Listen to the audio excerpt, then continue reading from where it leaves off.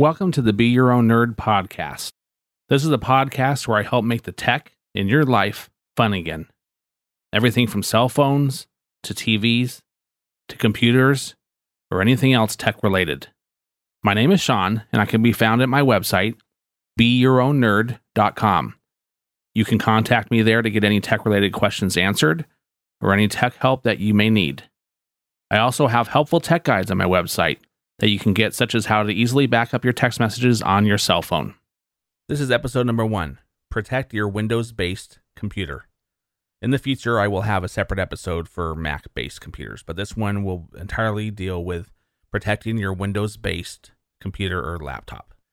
A lot of things can happen to your computer, other than it malfunctioning or crashing, which are all also normal things, but you can catch a virus, you can click on the wrong item, you can delete a file that you didn't mean to delete. A lot of things can happen when it comes to computers and technology. And my job here is to help you navigate through that and get the help that you need without spending a ton of money doing so. So episode number 1 is protect your computer. First thing you want to do, you got to always make sure your computer is updated. And you want to make sure that Windows Updates is turned on. Windows 10, this isn't so much of a problem because now Microsoft automatically has Windows Update turned on by default. And they do make it kind of difficult for the consumer version of Windows 10 to turn that off. But Windows 7 and Windows 8, you do have the option to turn Windows Updates off, and it's not a good idea. So my suggestion is go to your control panel, go to Windows Updates, and make sure that is turned on. That way they'll automatically get installed. You'll automatically have the latest updates whenever they come out. Step number 2 would be install an antivirus program. And once again, if you're running Windows 10, this is already taken care of for you because Windows 10 automatically comes with its own antivirus software. But Windows 7 do not. They come with a form of antivirus software called Windows Defender. It's not the best in the world. So my favorite antivirus software that's free is software made by Microsoft, and it's called Microsoft Security Essentials. And you can get that from Microsoft.com, or you can go into Google and type in Microsoft Security Essentials. Just make sure if you go to Google to search for Microsoft Security Essentials that you're clicking on the Microsoft link. Don't click on some strange link and get it from some strange site you've never heard of. Get it directly from the source at Microsoft. Number 3 is be careful what you click on. And I see this numerous times, even though I tell people don't click on strange emails, don't click on strange links. It's just human nature, and they do it. So I'm telling you, I'm asking you, I'm begging you, I'm pleading with you, please don't click on a strange link. Don't go to a strange website because they said you're behind on some payment that you're not sure you're behind on and enter your personal information or your credit card. It's not a good idea. The IRS is never going to reach out to you asking for your credit card number. Your bank is never going to reach out to you asking for your credit card number. Those are all scams. Don't fall for them. If you're not sure of a link, and if you should click on it, go ahead and reach out to me at the website, BeYourOwnNerd.com, and I will help you. But please, please, please don't click on strange emails and strange links from people that you don't know. Step number 4, you got to secure your home network. If I walk around my neighborhood right now and I pull out my phone and I go to my Wi-Fi on my phone, where it gives me a list of networks to connect to, you would be surprised, as I am on a daily basis, on how many Wi-Fi networks are not protected with a password. I can connect to anybody's Wi-Fi network who's not using a password and basically use their internet. And it's very, very dangerous to do because you don't know if a stranger's parked outside of your house, connecting to your Wi-Fi, using your internet, and you don't know what type of sites they're searching. They could be searching for things that just are very illegal to do. And the next day you're going to have a knock on the door from the police or the FBI, and you don't want that. So immediately go to your Wi-Fi, make sure your Wi-Fi password is long, secure, and enabled. You want to make sure your Wi-Fi network is locked down. Next step is back up your computer. And I can't emphasize this enough. You've got to back up your data, whether it's on an external hard drive, a USB key, even better, back it up to an offsite service such as Backblaze. You've got to back up your data because things do happen, things fail, things break, things get stolen, It's just the nature of technology.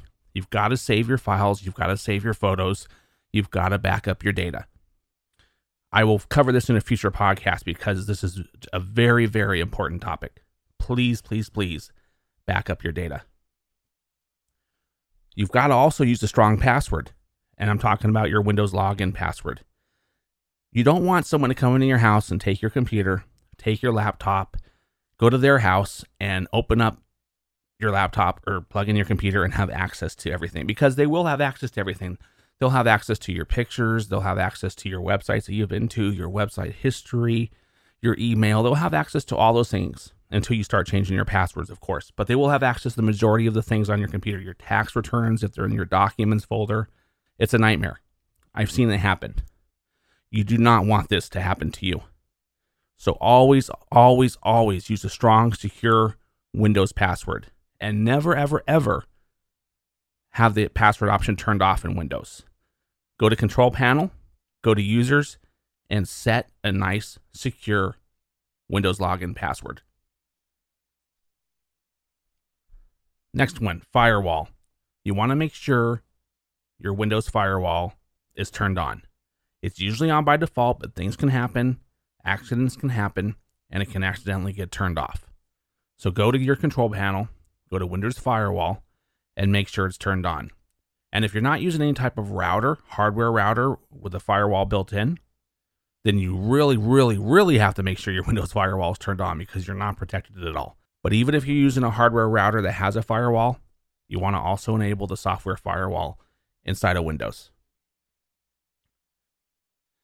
Next step, your internet browser. Use Google Chrome or Firefox. Do not use Internet Explorer. Internet Explorer is a very old, outdated, insecure browser. If you use Internet Explorer, you will catch a virus and you will have problems on your computer. I guarantee it.